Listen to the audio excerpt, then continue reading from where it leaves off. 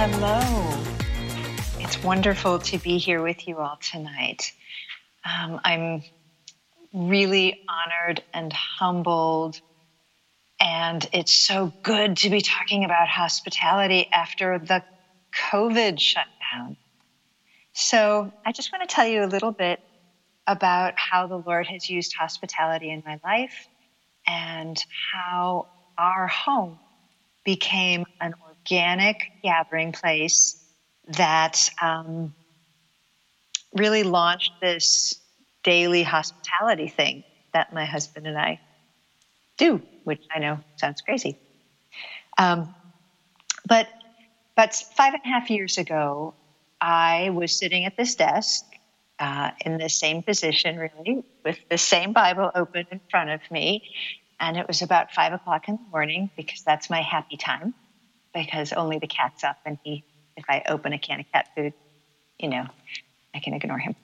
I was here at my desk reading my Bible, and something extraordinarily disastrous happened. And I realized that there was a drug bust basically across the street. Like literally, I'm facing it. I can see it from this window. And very quickly, our neighbor became the person who is the easiest to hate in the world. And at the same time, my neighbors wanted to know why in the world we were friends with him. And that was the time when Kent and I realized that if you are going to bridge the gap, if you are going to reach out to the stranger, if you are going to stand with the drug addicts and the people who are hated and everything else, you will lose your reputation. And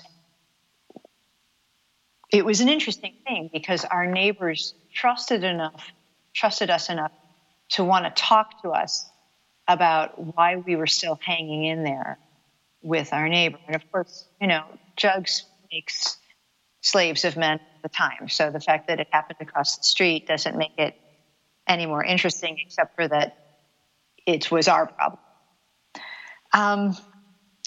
That day was a really busy day. Our house was open all day long. It was like the strangest open house you could ever imagine.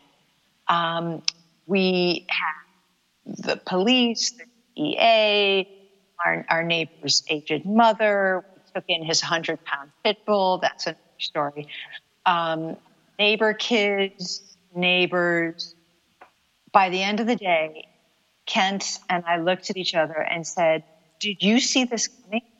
How did we miss a meth lab across the street? What is going on?" But it became really clear that day we had presented the gospel to more neighbors, whether we liked it or not. We ran out of coffee. We had this nonstop open house. And we realized the Lord was creating a momentum for gospel witness in the context of a crisis. And furthermore, we had our neighbor to witness to, who is now in prison, but there's a lot of prison ministry, right? There's a lot of opportunity for the gospel to reach a person there. In fact, the gospel reaches you everywhere. It was a bit of a throwback for me, that launch of daily ordinary hospitality, because that is how the Lord drew me to himself. 20-some years ago, I was a lesbian activist professor at Syracuse, and I had started to run a book basically on the religious right. I was kind of curious why some white people like you hated people like me. It was just a question. And I started to write this book, and I wrote a little editorial in a newspaper that got me in a bunch of trouble, but it introduced me to a pastor, Pastor Ken Smith, his dear wife, Floyd. They were my neighbors. And they just wouldn't let go. They weren't pets. They weren't stalkers. But once they realized how lost I was, they just didn't let go. And their house was the model for me of what Christian hospitality is. Because it seemed like every night of the week, somebody was through that door. And once a week, that somebody was me. And I wasn't the only one bringing in, tracking in dirt and chaos and sin and questions.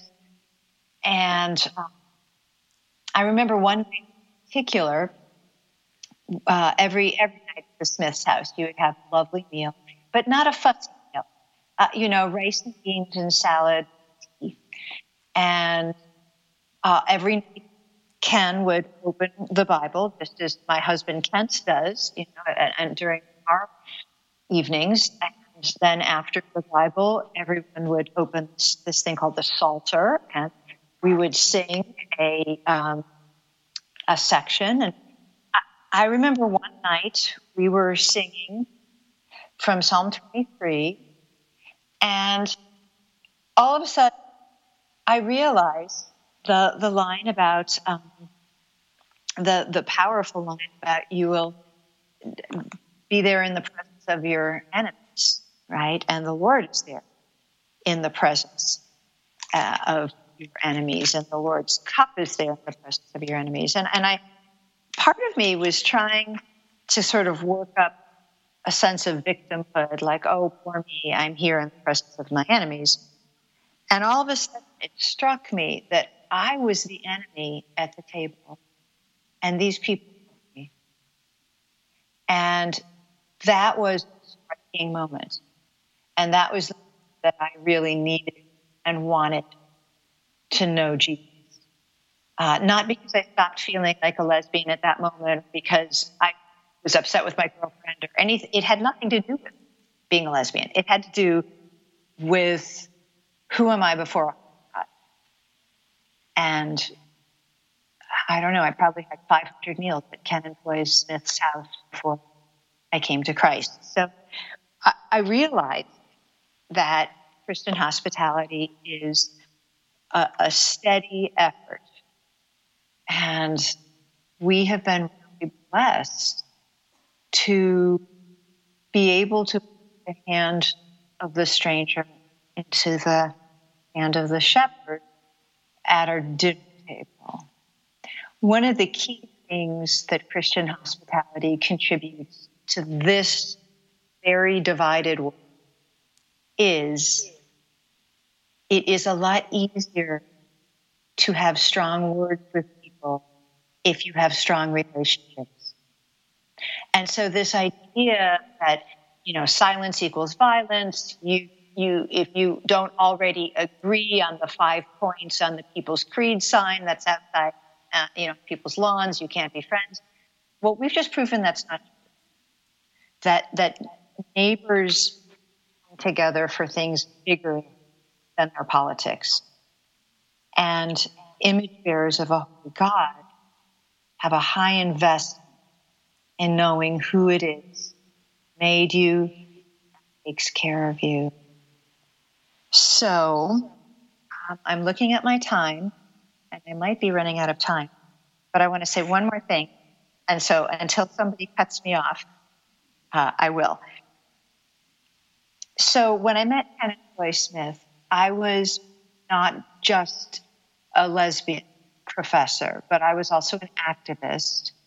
And this was in the 90s in New York when the, another pandemic was raging pretty widely. And that was what was then called GRID, which was gay-related infectious disease, I think. And of course now HIV. And in our gay community in New York, everybody's home was open one night of the week or something. So my partner and I opened our home on Thursday night, And it was just for a meal, check in with people, find out who got a scary diagnosis, a season of time to stand between you and depression, all of that kind of stuff. And once I met Ken and Foy, at first I thought, oh, this is kind of interesting. These Christians do the same thing that we gay people do. Look at that. How interesting. They have people in their house too. But I started to realize a palpable difference. And that was that at Ken and Floyd's house, and now, by God's grace, at our house, we talk about hard things. We face hard things. We're scared. And then we open the Bible, and we sing a song, and we pray, and we leave everything at the throne of grace. And that was not something that I could ever do or could even imagine doing in my gay. And so I told that because the whole point of hospitality is not to show off that your dishes match or your kids are decent or whatever that means, but to realize that our neighbors need to see Jesus, the Jesus of the Bible, and the Jesus, the Redeemer, the Jesus who took our condemnation and the stripes and the beatings that should have been ours, and instead gave us comfort and blessing. The Jesus who took false accusations and betrayal, slander, so that we could have a good name. The Jesus who took the wrath of God, so that we could stand in the robe of righteousness. The Jesus who provides our justification. The Jesus who took betrayal from friends, so that we could have belonging in the family of God. And so it is for that Jesus, and it is for the holy name of that Jesus, and for the comfort of our lost neighbors and family members that we do this. And sometimes people say when I see these things, what about the children? I should have had a V8. What about the children? How can you do this with the children? Our children, our youngest children are now teenagers, but they have lived in a home where they've seen their parents, sometimes daily, begging neighbors, friends, and family members to put their faith in Jesus. When Kent and I got married, we were the only believers in our family. And that was lonely. And God knew that was lonely. And so he blessed us with the ability to actually see people we love in Christ. So it's messy. It's not because we're cleaned up. It's not because our house is always clean. Certainly the day that our house became a crisis station with a meth lab across the street, our house wasn't clean. Nothing was ready, except for the Lord knew that was the day that he was going to launch us into a new kind of ministry. And so I can't think of a more important, and I want to say really straightforward, easy way that as women, we can share the good news of the gospel with our neighbors. All right, I'm going to close at that point and open 2 questions. Sisters, if it's your first time listening to She Is Becoming, welcome to the show. We are a podcast of multi-generational women studying God's word together, dedicated to being transformed by the renewing of our mind. I am your co-host, Delaney. I am here in the studio with my co-host, Bev, as always. And this is our first ever live recording. It's kind of weird, I gotta say. It's to have a response. Yeah. That's very strange. Live listeners, we picture you, but now we can actually see you. So it's really a fun experience for us. and such a privilege to be here with Rosaria and to ask her some questions you might have. Absolutely. Thank you, Rosaria, for sharing. I think there's so many things about what you said that really struck me, but I just loved how you talked about how, I think it's Ken and Floy, right? They brought you into their home. They loved you. They didn't necessarily try and fix you, but they read the word with you, and they were just so faithful to you in that way. That is just such a beautiful picture of the gospel. Yes, amen. It is. And the thing I really appreciated too, Rosaria, was when you shared that it was Psalm 23 that made you stop.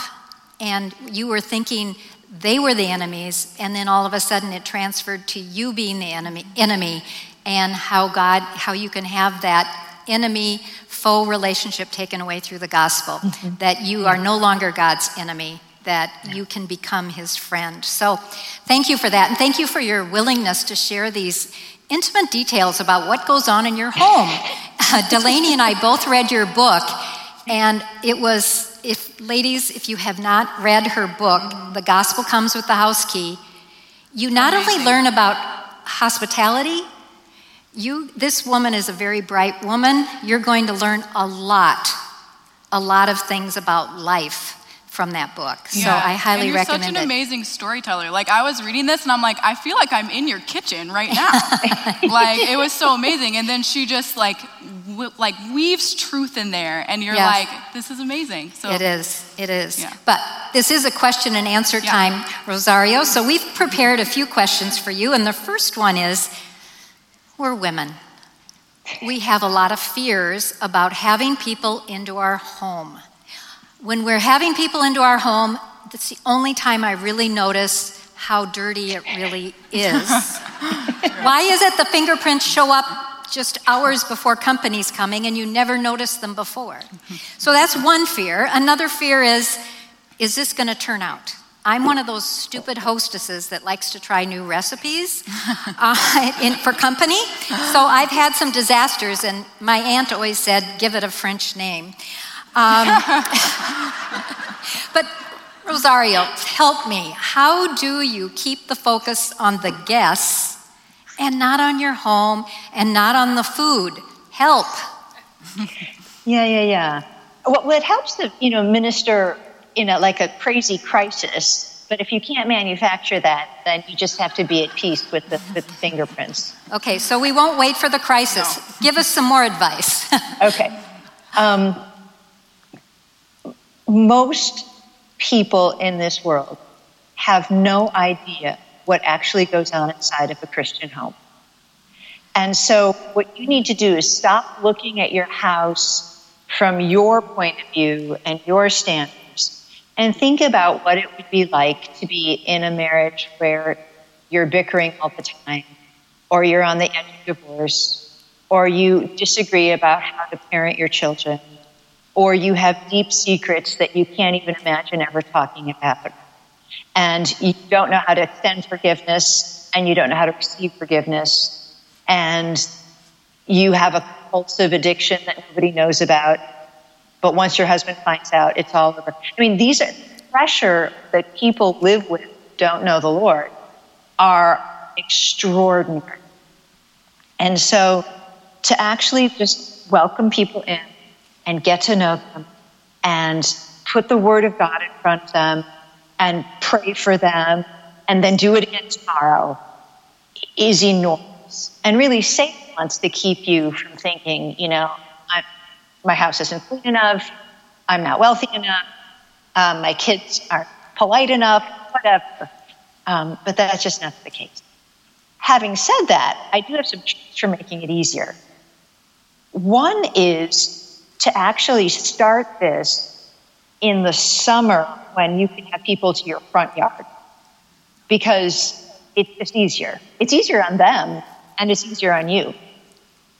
The other is always to think about hospitality as a mission church, not the mission of the Butterfields or the Smiths or the Joneses, and therefore to have other church members there with you, to actually present a communal gathering.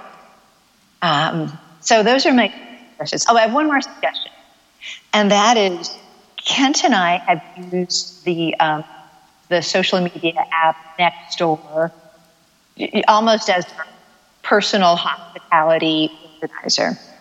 And we have found that it's actually easier to invite all of the neighbors to something that's outside. And a couple of things are going to happen if you do that.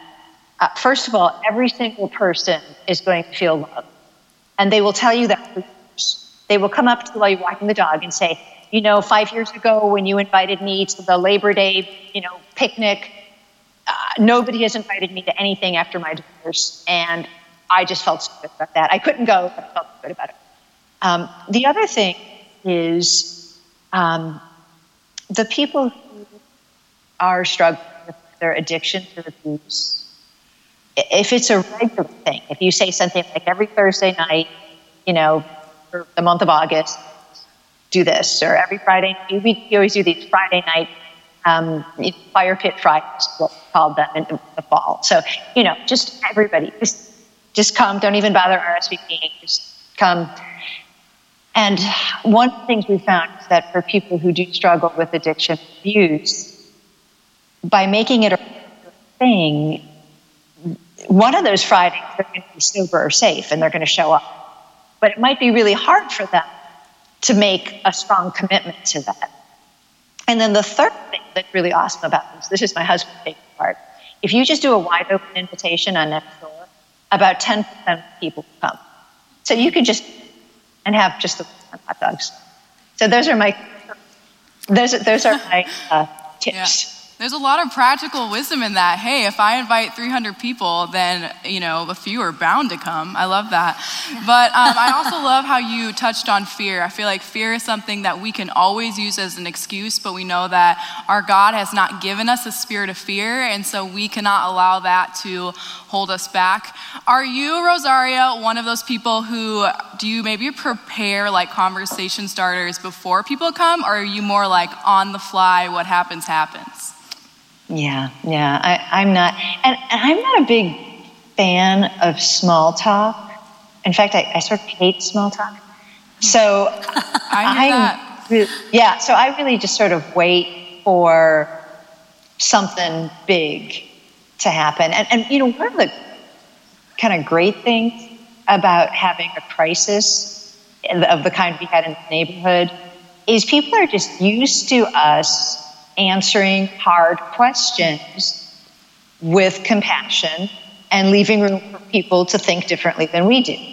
So it's not unusual for people to really, even for people to be waiting for me to walk out the door with my dogs in the morning to walk them and say, sorry, I have this question for you, and, I don't know, what do you think about it? And often those are the kinds of things that I'll say, well, why don't you just all come over to dinner for tonight, and we can finish it up. We can finish this conversation.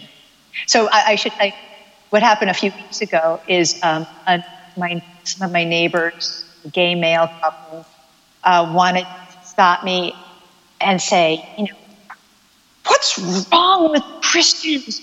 Why are so many Christians not wanting to get the vaccine?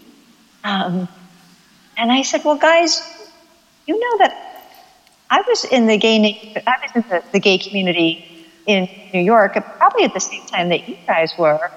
And I remember during the AIDS crisis, which was called GRID, back in our day, there were a lot of gay men who didn't really oppose the whole idea of using condoms. Do you remember that, guys? So while we have different reasons for these things, people have a desire for freedom. So Christians understand their freedom as something that comes from Scripture. And back in the day, I would have said, and maybe you guys still would say, that freedom comes from doing what feels good. But either way, I think you know the answer to the question. And you can imagine what kind of a follow-up dinner conversation that was like. Yeah. I think I can kind of imagine. It seems like today there's so many landmines. You don't want to bring up this topic or that topic, or even bring up Christian things. You just want to have them in your home and kind of start to soften them up. Is that wrong thinking? Are you asking me? I'm talking to you, yeah. Okay. It's probably not wrong thinking. It's just not my style. But I think this is one of the really cool things about hospitality, is that God's going to use you and your personality and your gifts and your interests and even your, squeamishness or whatever, for his glory. Yeah. So I would say if that works for you, then that's great. And I think what's important is just to have a sense of timing about the night, so that the whole conversation, the whole evening isn't just sort of small talk. That's okay. And so what I mean by that is unbelievers are not going to catch the gospel by osmosis. Yeah. So what we have found is that at a certain point in the evening, all the conversation has to stop, whether it's pleasant or whether it's political or whatever. It has to stop. It has to stop because the Bible are going to be passed down the table, and Kent's going to open up the Word, and we're going to read a passage, and we're going to talk about it, and then we're going to pray, and then we're going to go have coffee, and then go home, and then start it again tomorrow. So at some point, everybody has to have an awkward moment where you say, okay, everybody, this book in front of you, it's a Bible, and we're now going to read it and pray. And what I've at least discovered is my unbelieving have two really important questions that, by the way, every public child wants to know also, but is too polite to ask. One is, how long will this take? And the other is, we're going to pray. Does that mean I have to pray? So we can answer those questions, right? We can say, it's going to take about 15 minutes and you may pray, but you don't have to pray. We can pray for you, or at least for now. So you bring them into your world, your Christian world, Rosario. When they're in your home, you feel the freedom to do that. Absolutely. Yeah, I think that's just what it means to be a grown-up. And it's helpful, again, to have other Christians there, because it's very helpful for my unbelieving neighbors to see that Christians don't agree on everything, that we love each other, but we don't actually see eye to eye on everything. I love your authenticity too. Like, you're not going to trade truth based on who you are around. And I just love too that like who we are really should be reflecting who created us. And so you touched a little bit about what authenticity looks like for you in your home, but how would you encourage the sisters that are listening today? Like, how can we be authentic as we are, as God has created us to be, and showcase who He is? How does that work with hospitality? Yeah. Well, authenticity is a word that is under a lot of revision today, right? Because what makes any of us authentic is being made in the image of God and reflecting that image in a way that shows the righteousness and the holiness and the integrity of the Lord Jesus Christ as we read through the revealed Scripture. So we live in a world that really believes that a kind of pagan spirituality is kinder than biblical Christianity. So that's, we can't play the same authenticity game, if that makes any sense. I don't mean it that it's a game, but for the watching world, for the unbelieving world, authenticity means doing what feels right. And however you feel, your feelings determine your identity. So how you feel is who you are. And that's not what the Christian would say. You are who God made you to be. You are an image bearer of holy God. You are a male or female image bearer of holy God. And you,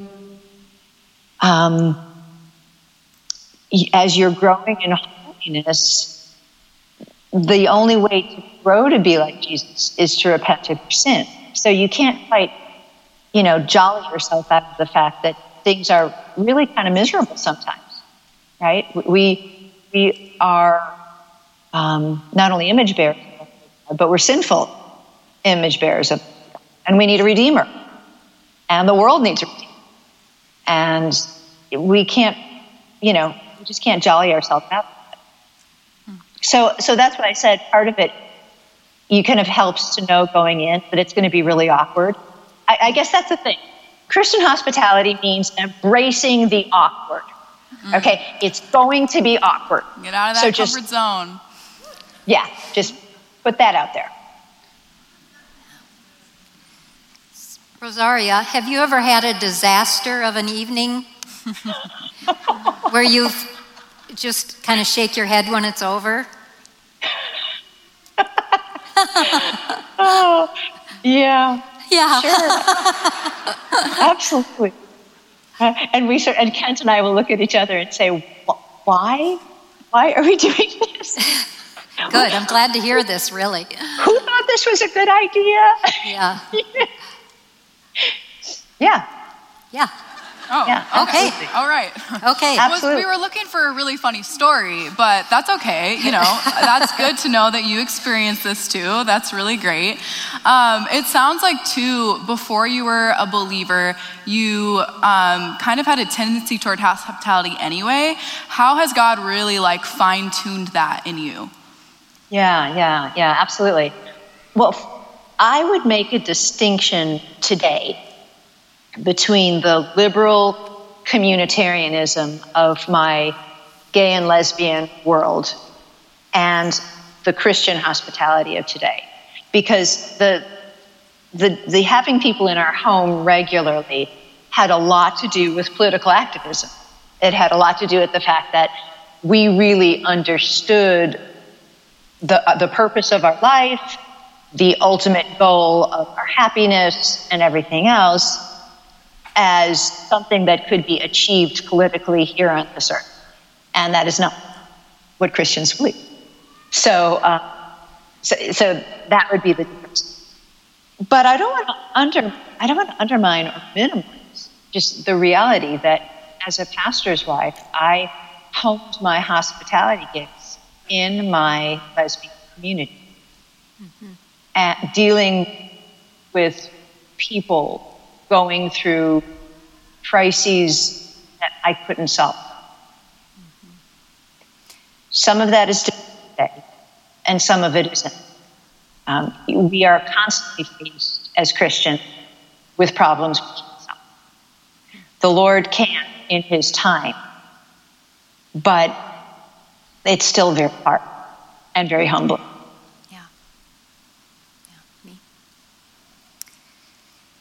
When I think of your testimony, Rosario, would you mind sharing a little bit about that as well? A few questions about that? No, not at all. Okay. I was just wondering if, has your story out of the gay lifestyle given others courage to leave as well? It's funny. I actually don't know. I mean, people do write to me and tell me that this passage of the book was helpful or that passage was helpful. But I mean, nobody from the community that I was a part of. And in fact, when I came to Christ, I ended up betraying all the people I loved. Can you imagine how it would have been to be one of my graduate students and no longer directing dissertations in theory? I mean, I could give you story after story after story of people who felt betrayed by me because they were, and I was a Christian. Yeah. And that is still one of the hardest things for me. Yeah. And so I think, whenever are an adult and you come to Christ, and you had people in your life who were invested in not being a Christian, it's devastating. And in some ways, you don't want that.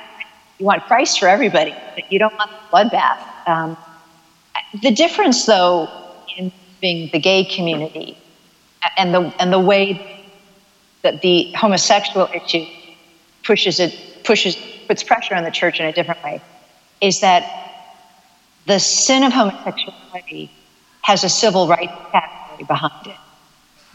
And that's not true for some of the other sins, and even the other besetting sins that you're going to be doing. I mean, I'm almost 60 years old, homeschool mom, and a lot of time a week talking to other homeschool moms who, some of them are dealing with besetting sin of anger. Well, that is a sin. It's a besetting sin. God hates it. Repent of it and change. But you don't have any civil rights group behind you saying, you be you, or it's just who you really are. You're going to commit suicide if you can't be yourself. But that's a hard narrative that just, have to deal with, right? Yeah. Yeah. Thank you for sharing. A high cost. Yeah. Speaking of the cost, can you just speak a little bit about some of the sacrifices that you and your family have made to practice this radically ordinary hospitality? Yeah, I mean, there's something that actually happened after the book was written that might speak to that. And I think it also speaks to the fact that in Christ, every sacrifice is actually a very, very good thing. But I guess about 6 months after the book was out, a woman walked into our church with a little boy, and it was really clear that they had been living in the car. And a friend of mine in church came up and looked at me and said, Rosaria, these people are living in their car, and let me just remind you, the gospel comes with a house key, and so they're moving into one of our houses tonight. And I said, okay, maybe we should talk to our husbands. So we get the husbands involved, and we call a friend. I called a friend of mine who was the coordinator of Safe Family for Children. And I said, look, here's what's going on. What do we do? And she said, Rosaria, you've been working with Safe Family for years. Just do this. Just do this, okay? So by the end of that evening, we discovered that there was also a husband who was sleeping in a hallway where he worked. And it was decided, there were some marital trouble, that the boy and the mom would stay at our friend's house. And my husband would go and find the husband and bring him home. And I thought, what in God's green earth are we doing? This is how crazy people live. Okay, this is how crazy people live. We don't do this. What are we doing? So we did work with Safe Family for Children. We were able to do things like background checks and like basic things. And so my husband did. He found this man, brought him home, and gave him pajamas. And I washed his work clothes. And I insisted that my children all sleep in the same bed with me that night, right? I'm just like, what are we doing? This is how crazy people live. That's hilarious. And then the next, it took a while because this is a full-on crisis. 2 households in the church, 3 people, full-on crisis. So by the time we all kind of get, we find clothes, who rides to work, we're just, childcare, everything. We're sitting down for the first time, actually making a meal together. And this is, now we have 3 families. We have a family who is displaced by homelessness, and you've got another family in church, and you've got our family. We're all in the kitchen and we're making a meal together. And all of a sudden, we learn that this is a Christian.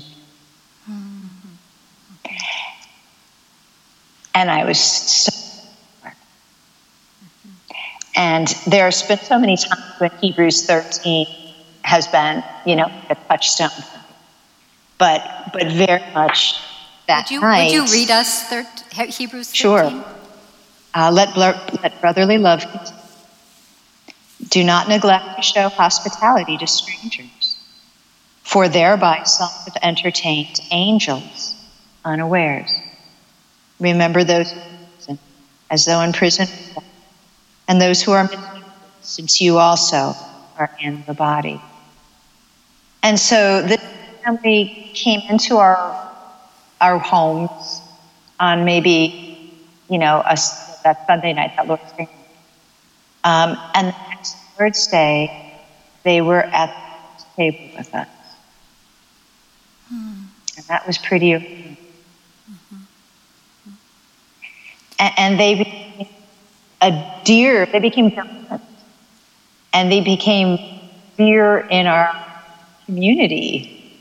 And our church treasurer helped them with their finances, only to discover that they didn't realize how much money the federal government owed them, which got them out of all of the debt problem, which had spun out with the car trouble, and it was overwhelming. And you just think about what it would be like to be a family and to live in a car, but keep your job and get your child to school every day.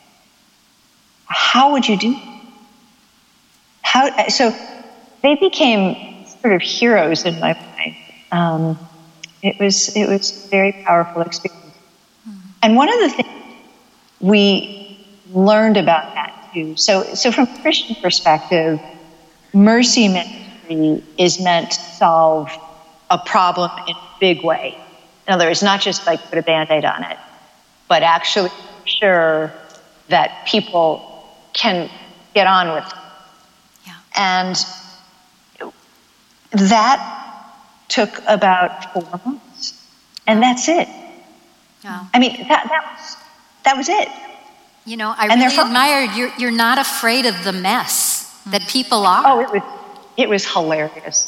Oh, it was hilarious. Yeah. No, I mean, it just, yeah. The standard of messiness in the Butterfields is, I'm glad the health department isn't here to shut us down. But yeah, no. It makes us feel a little better. Yeah. Well, we are coming to the close of our time, Rosario, and I would just love to give you the opportunity to give all of us some encouragement to take a step of faith towards the kind of hospitality you recommend. Okay, but before you take a step of faith, I suggest that you and your husband, if you have a husband, are on the same page. And if you're not on the same page, then don't take a step of faith. Not yet. And I would also like to suggest that you always think of hospitality as a mission of the church. So you are not alone.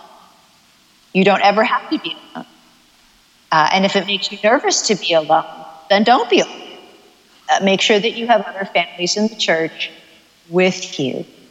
And then finally, I would like to suggest that some of the best people who not only do hospitality, but are helpers in hospitality, are single Christians who, in our family, are my children's aunts and uncles and brothers and sisters. So to be clear that part of what hospitality does is it allows people to see the family of God living like the family of God and saying, hey, look, there's room for more family. Okay. If we run out of chairs, you sit on the floor. That's why God gave you a behind. It's okay. Pull from the piano bench or the exercise ball, or whatever. So don't be alone. The other thing is, don't do this in the flesh. Right? This is Christian hospitality is done in the Spirit. That would be that capital S Spirit, the Holy Spirit. So don't do it in the flesh.